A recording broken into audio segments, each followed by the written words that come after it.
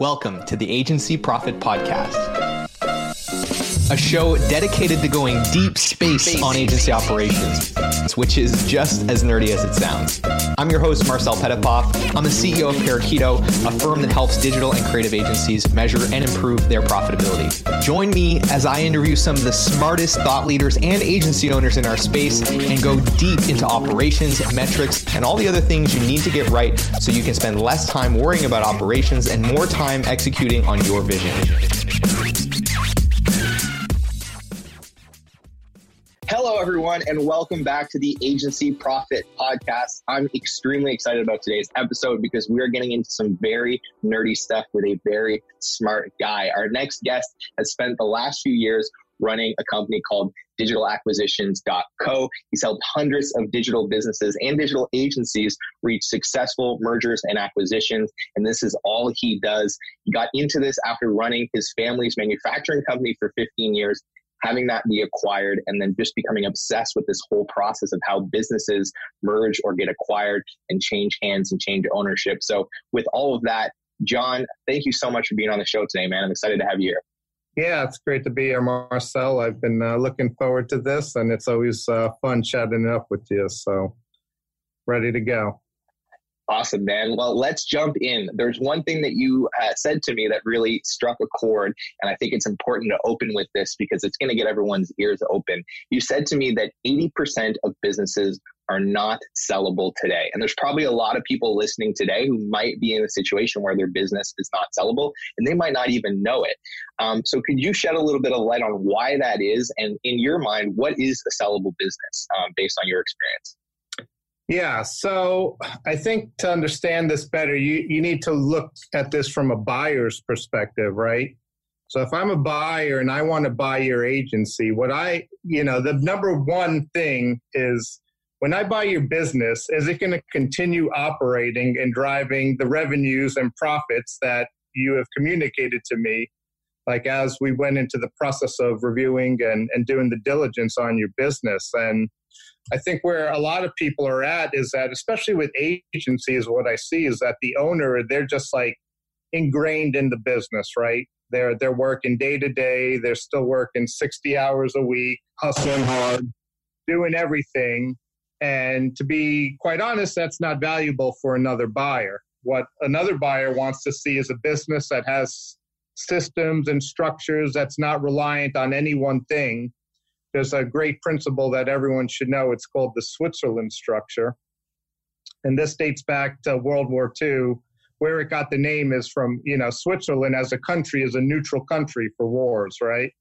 And so in terms of your business should not rely on any one employee, contractor, or vendor or customer. So if you've got a concentration of any of one of those three elements in your business, that's not as valuable as if you don't have to rely on any one employee, vendor, or customer. So that's where I think a lot of agencies, the one thing with agencies, it's easy to get started, right? There's very low barrier to entry. Anyone can learn how to do lead gen or Facebook ads or whatever it is you specialize in, right? But then actually having something that another buyer, that's like a whole nother level that you got to start building towards. Interesting. So this is the thing that I think a lot of people maybe don't understand is so important in the process of selling a business is how systemized the business actually is. I think a lot of emphasis gets placed on top line revenue, on EBITDA, because that's generally what the multiple is going to be on. But what was really insightful the first time that you and I started talking about this was how much other factors beyond just how much profit or how much revenue you make are actually being weighed in when valuations are being done. But there's one thing that we forgot to talk about before we kind of got into this, which is just a little bit more backstory on you, what you do, and how you got into mergers and acquisitions. I touched a little bit on it, but I think it's important for everyone to have some context because you have a tremendous amount of experience in this specific domain, dealing with agencies, in that 1 to 20, 25 million range, which is probably a lot of the people that are listening in today. Yeah. So, how I got into this is just from going through M&A myself. I grew up in a large family manufacturing business that did 8 figures a year. And, doing that myself, I learned what we did really well was we had all those systems and processes. And these are some of the things I did when I worked there over my 15 years, is just building processes, structures. I built manuals for damn near everything, right? And your manuals, for all the people listening, they don't have to be complex. It just, you need to have these things documented, right? So even in my manufacturing, we had operations manuals, customer service manuals, logistics manuals. So think of like in terms of your agency, if you do anything repetitively, you should have that documented in some sort of process, a process flow. Process charts are really good to have. And just enough detail. And the importance of that is just, it's not only valuable, but it helps you as the owner when you do want to transfer out of the business, right? Because there's always a transition period. And if you don't have things documented, that buyer, he's going to be calling you up nonstop, asking you, how do I do this? How do I do that? Right. So anyways, after selling my own business, it was quite, an emotional roller coaster because it took 2 years for us to do our deal. We had a manufacturing business, so the evaluations, it's way more complex, a lot more components. There was real estate tied into it, big equipment. We had big, heavy equipment at this facility. All those things, added a whole nother layer of complexity that most agency sales don't have to deal with. So it took 2 years to get this deal done. It was just so emotionally taxing. And I think this is one thing where I can really add value is that, when you sell your business, you got to be prepared for the long run. Like ideally, a good sale can take 2 to 3 months to fully execute, and then you'll go into your transition period. But you've got to be prepared to go 6 months. It could take even longer depending on the size of your business. So where I feel like I can help people is that like that roller coaster, it's taxing on you. And so having someone like myself to keep you grounded and also someone to tell you, no, this is not the right deal. Like we need to walk away from this deal or we need to wait longer. That experience is very valuable and what a broker like myself can bring to the table. So after going through it, I had to work for the acquirer for a year. I actually mainly did the transition of the operations to the acquirer. And like halfway through that, I realized I am not meant to work in a big corporate world because we got swallowed up by this big global competitor that's in, 25 countries to doing billions of dollars. And I do not fit well in that environment. I'm too entrepreneurial and too fast. And so I was considering buying some form of digital business just because I was sick of going to the same place every day for 15 years. I wanted to work from home. And that's actually how I met the guys at Digital Acquisitions and started working with them is I was interested in one of the businesses for sale. And I just curiously asked Ryan, who's one of the partners in the firm, how brokering works and all that. And we talked about it. And he's like, yeah, if you want to give it a shot, come on board. And so I was like, all right, let's do it. And so here I am. Okay. So, but you've seen a lot of deals in between then and now. Well, yeah, working for the firm, we're doing deals monthly. Our firm is a bit more boutique. So we're not, there's other players out there that are all about volume. Our kind of company motto is we won't sell the business unless it's something we would buy. So we're a bit more selective, to be honest. We do higher end deals. Like me personally, I don't even really want to get involved in a deal unless it's at least at a sale price of $500,000. I prefer to be in that $1 million to $5 million range, just because it's a lot of work and effort on my behalf to do a business. And I think I told you this story. I'm trying to sell an e-commerce store right now for $600K, which I put 6 months of work into this, and it doesn't even look like we're going to get it done.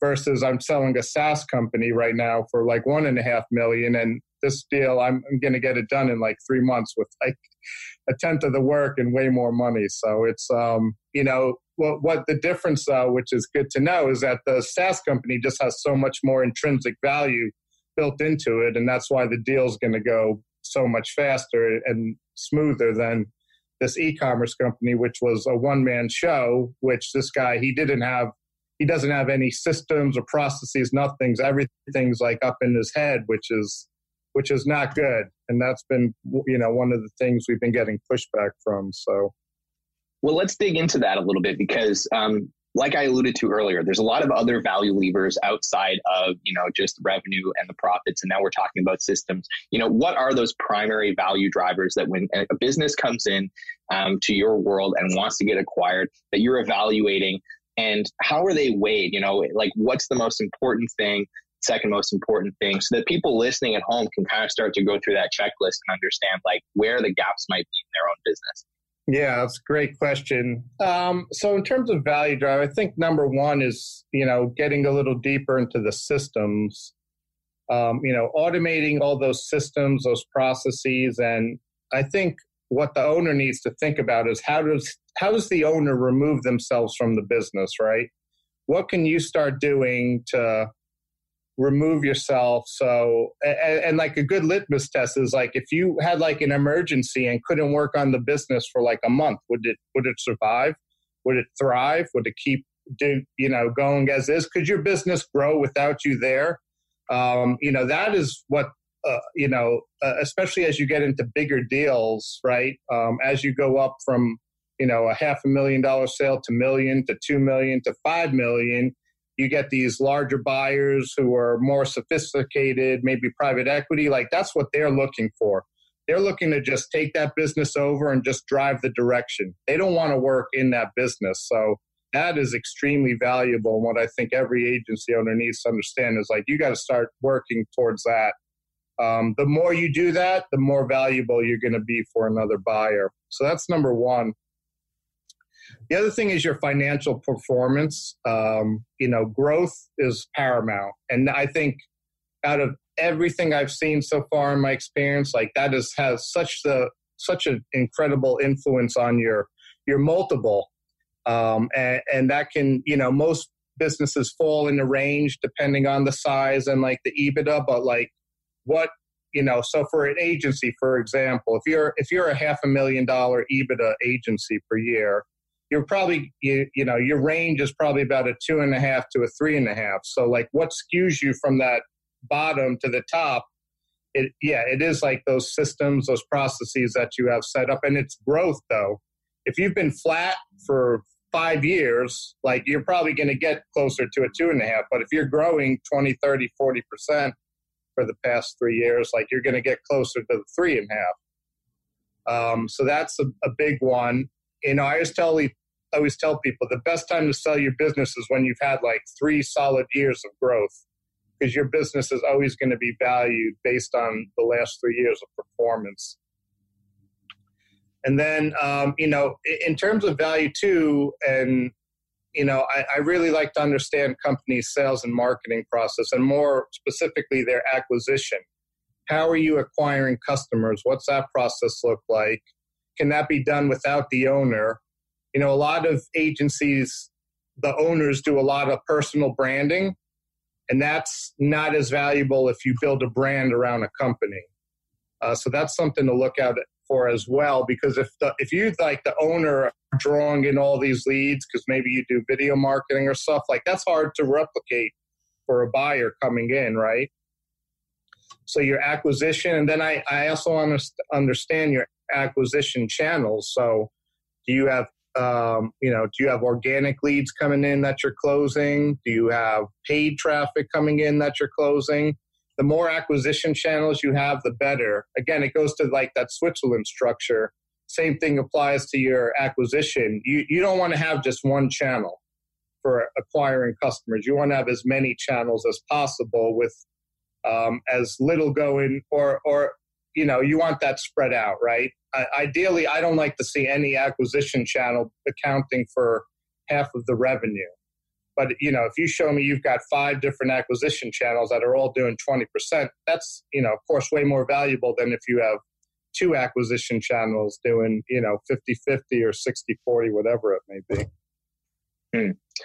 And then I think, you mentioned earlier as well about how the same thing goes for clients and revenue bands as well. So you don't want to have too many clients that are taking up large portions of your revenue that propose a big risk. And then you also talked a lot about the value of recurring revenue. Those are two other things, from what I understand, that are going to be important to evaluate as an agency. Yes, recurring revenue is huge. And so when I look at the agency, I want to understand their contracts. Because, one-off services, like if, say, you do web design, how do you replicate that going forward, right? That's not as valuable if you have some service where that's ongoing month to month. And so when I look at that customers, I want to see that customer concentration. I want to know what's the average contract value per customer, what's the cost to acquire those customers, what's the your average lifetime value of a customer. I mean, the more you extend the lifetime value of a customer, the better, because that's showing me you're retaining these customers, right? And that's the more retention you have, the more recurring. That has greater value for a buyer. Awesome. So for those listening at home that have kind of been going through this checklist, there's another thing that's probably important to talk about, which is the context and how it changes based on who might be evaluating your business for a purchase. Because there's a lot of different people that might acquire an agency. There could be brands looking for essentially an internal team. There could be private equity firms that you talked about earlier, other agencies or holding companies. What are some of those common buyers that you see coming in to acquire agencies, and how does this context, or how does what they value differ depending on who that is? Yeah, I think it's just I guess we got to start at the sale price, right?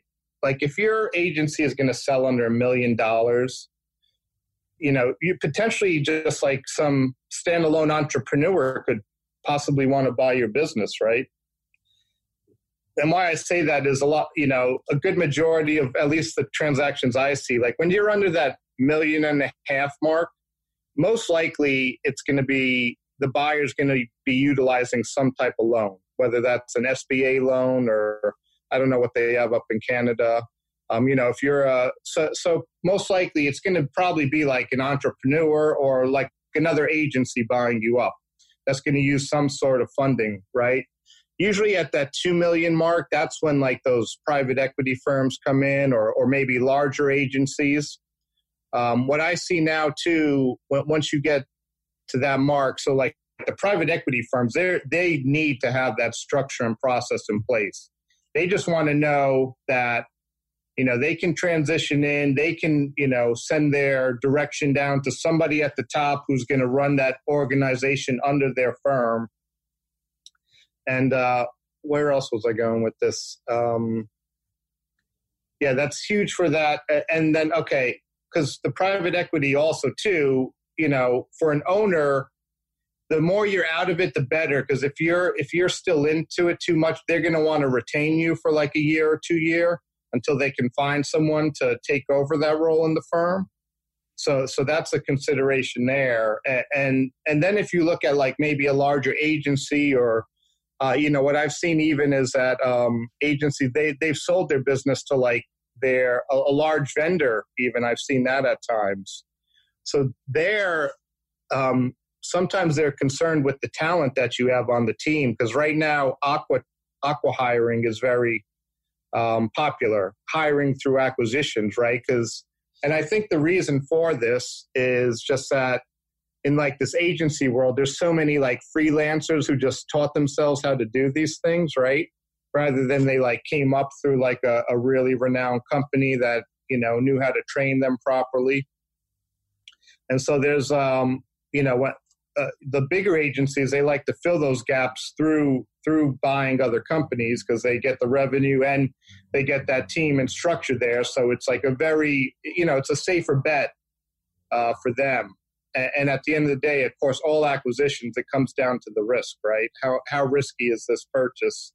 And that's, there's many ways, all these things we were talking about, adding value.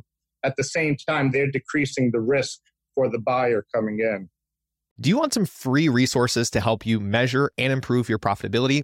If you do, then I want to tell you about our Agency Profitability Toolkit, which you can grab absolutely free in the show notes or by heading to parakeeto.com www.experts.com/toolkit. It's packed with training videos, cheat sheets, templates, and all kinds of other great resources to help you start measuring and improving the essential metrics that are going to drive better profitability in your business. And it's helped thousands of other agencies around the world do the same. So I want to encourage you to go and grab a copy of that. And if you'd rather get in the fast lane and just have our team of experts guide you through the process of measuring and improving your profitability, then I want to encourage you to apply for a consultation at parakeeto.com. And with that, I want to thank you again for tuning in. I hope you enjoy the episode, and I'll let you get back to it. Awesome. So, I mean, from what I understand, private equity, that's going to be almost like a purely financial purchase. So you really got to look at trying to mitigate risk, create financial certainty in the business, remove yourself as a bottleneck as an owner. Other brands or large vendors, that's probably going to be more of a talent acquisition. Generally, what I've heard about and seen in these scenarios is it's often not going to be a big multiple on EBITDA. What it's really doing is kind of creating steady income for the founders and getting them out of what is generally not a great financial position. And then you've got other agencies, and sometimes it's to add core competence to their business. But the important thing to remember is always reduce risk as much as you can, and that should help you increase your valuation. Awesome. So the next thing I want to talk about is terms, because this is something that I hear all the time. There's a misconception around acquisitions. You hear about, this guy sold his agency for $20 million. And you just assume sometimes when you hear that person got a check for $20 million deposited into their bank account when they signed the papers to sign over the business. But most often that is not the case. There are lots of different ways that these things can get set out in terms. A lot of times there might be earning schedules. There might be a requirement for the founder to stay on through a transition. Some of that compensation might be stock in the new entity. Can you talk through some of the common terms that you're seeing that people should be aware of when they're entering into, or thinking about mergers and acquisitions, and how that can affect, their position? And also, I think, there's also the combination of things that we just talked about, de-risking the business, and how that generally correlates to your leverage in the negotiation to get better terms for yourself. Right. Well, yeah, where to start? I mean, in terms of terms, it's funny because as a broker, I'm looking to get certain terms from my client, right? Usually I want something like 80-20, 80% upfront, 20% over an agreed upon period for, and that agreed upon period usually like correlates with the transition, right? So if they're asking the owner to stay on for 6 months or a year, they're probably going to tie in that remaining 20% to them staying on and doing what they say they're going to do during that transition period, whatever's agreed upon. But yeah, there's so many ways to do deals. If you're getting, and I think this also comes down to what the owner wants to do. Sometimes people sell up into the bigger companies and the owner stays on. Where, yeah, as you said, they might get less cash up front, but maybe they'll get some revenue sharing or some, profit sharing with the new company, maybe some options if it's that big of a company. So, there are so many different ways to slice deals, but I think at the end of the day, when you do a deal, there's two things, right? There is the price and there's the terms. So the better, the more value that you built into your business, the more you're going to control. And, when I take a business to market, ideally, where I want to position them like at that perfect price point. And if they've got that intrinsic value in the business, the more competition for the business, the more control you're going to have over the price and the terms. But if you've got a business that only one person wants, and, if I'm negotiating on your behalf and I've only found one buyer, like I've got to be very cautious because I don't want to offend the buyer. And we got to take that terms and pricing. We got to be very careful just because buyers can walk away like that, like in an instant. For no notice. They can just have a brain fart and they're like, I'm out of this deal. So it really, I think it comes down to how many people want to bid on your business. If we get 4 or 5 LOIs, and the partners in the firm just did this for one of the SaaS companies, they got like 4 or 5 LOIs, like all these people wanted the business and they were able to get the price up.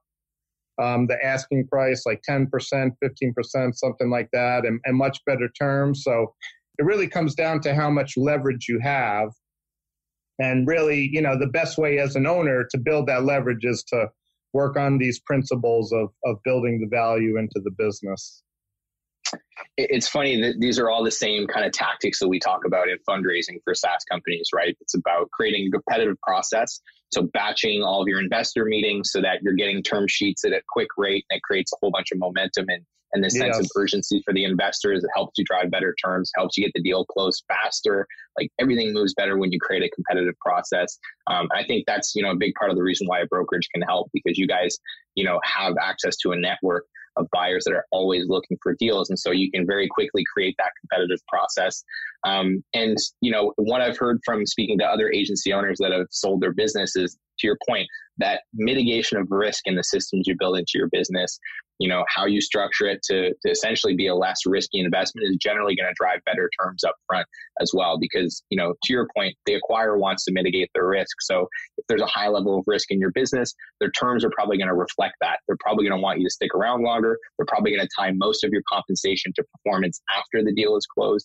It's probably going to limit the amount of cash you get up front. So it's a really interesting thing to think about.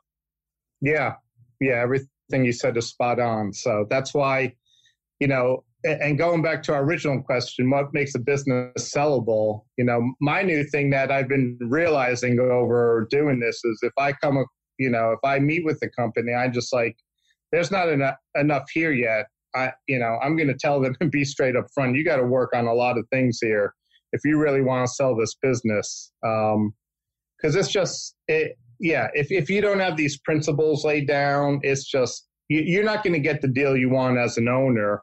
And that's why, too, my big message is you really need to plan out your exit. Don't just like one day say, I want to sell my business. Like take a good exit plan should really take you 2 years to do. Okay. And that should incorporate like getting with a broker like myself. Let me evaluate your business. Let me give you some pointers.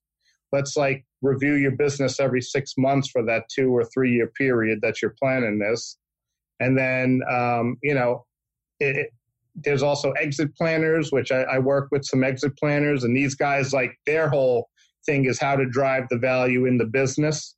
So you got people like that. And then also you need to be talking to your tax strategist, your accountant, to just make sure, the numbers all work out and you're going to be happy. And what I can really do is like reverse engineer your exit. So if you're telling me, oh, I want to leave the business with like $1 million, I'll help you develop like some conservative revenue and earnings targets.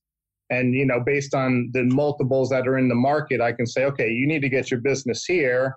If we get it here, I'm pretty confident that when we sell it, you're going to leave after all the fees, my fees, and typically you have fees with your lawyers and whatnot, accountants. So after all that, you can leave with that dollar you're looking for.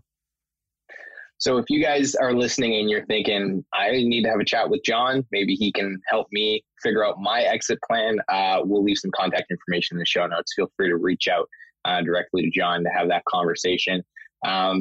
So that's a great point, planning your exit.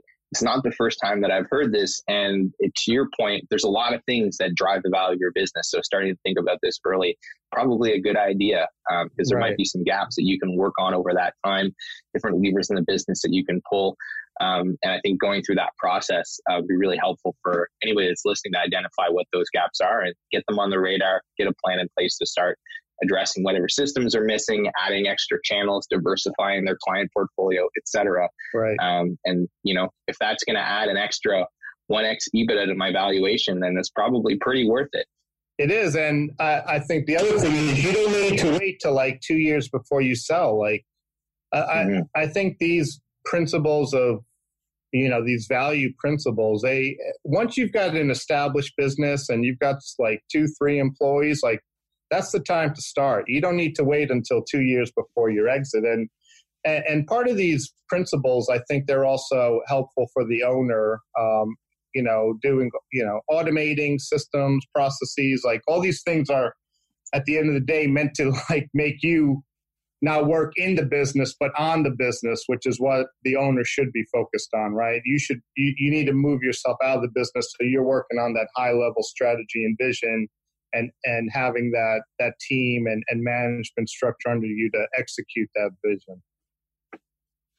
Awesome. So the last thing that I want to dig into here before we go is, more specifics on the systems, the operations. One of the things that you've talked about a lot are, you talked about the numbers on sales. You've talked about the numbers on profitability. It sounds like reporting and knowing your numbers as a business owner is going to be important when you're going through the process of getting acquired or even preparing for acquisition. What are some of those really important metrics that, for example, you need to properly assess the business when somebody comes to you that people should be thinking about back in their own business? Yeah. So, I do want to understand your acquisition costs. I'd like to get granular. What's your acquisition cost per channel when it's, say, maybe you have a channel partner versus you're doing paid acquisition versus organic? I want to see the breakdown of each of those channels. So the acquisition cost in the channel, like the lifetime value of the channel, the average length of that customer, how long they're with you. And then, of course, summarizing that. That's a biggie. In terms of your financials, when you do go to sell, you want to present your financials under an accrual basis. That's how any buyer is going to value your business. So, people need to understand there is a difference between cash accounting and accrual accounting. And by the way, guys, if you run an agency, you should be using accrual at all times because it just makes way more sense for your business model. Sorry, John. It does. Continue. Yeah, no, it does. But I think when, most business owners start out, like cash is king, right? You're living and dying by cash. So they're not thinking about that necessarily, but they should be, especially if you have, if you're signing long-term contracts, 3, 6 months, year-long contracts, you do need to understand that accruals and the difference between the cash. But at the same time, like cash flow management, of course, is critical, especially as you get going and are building and scaling.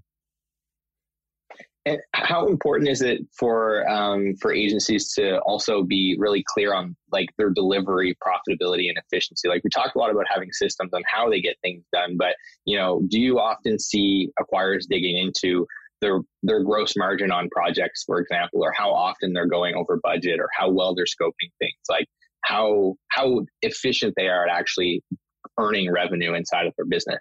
Yeah, no, I think that's critical. And the more, one big thing too is like, you can't measure what you can't grow, right?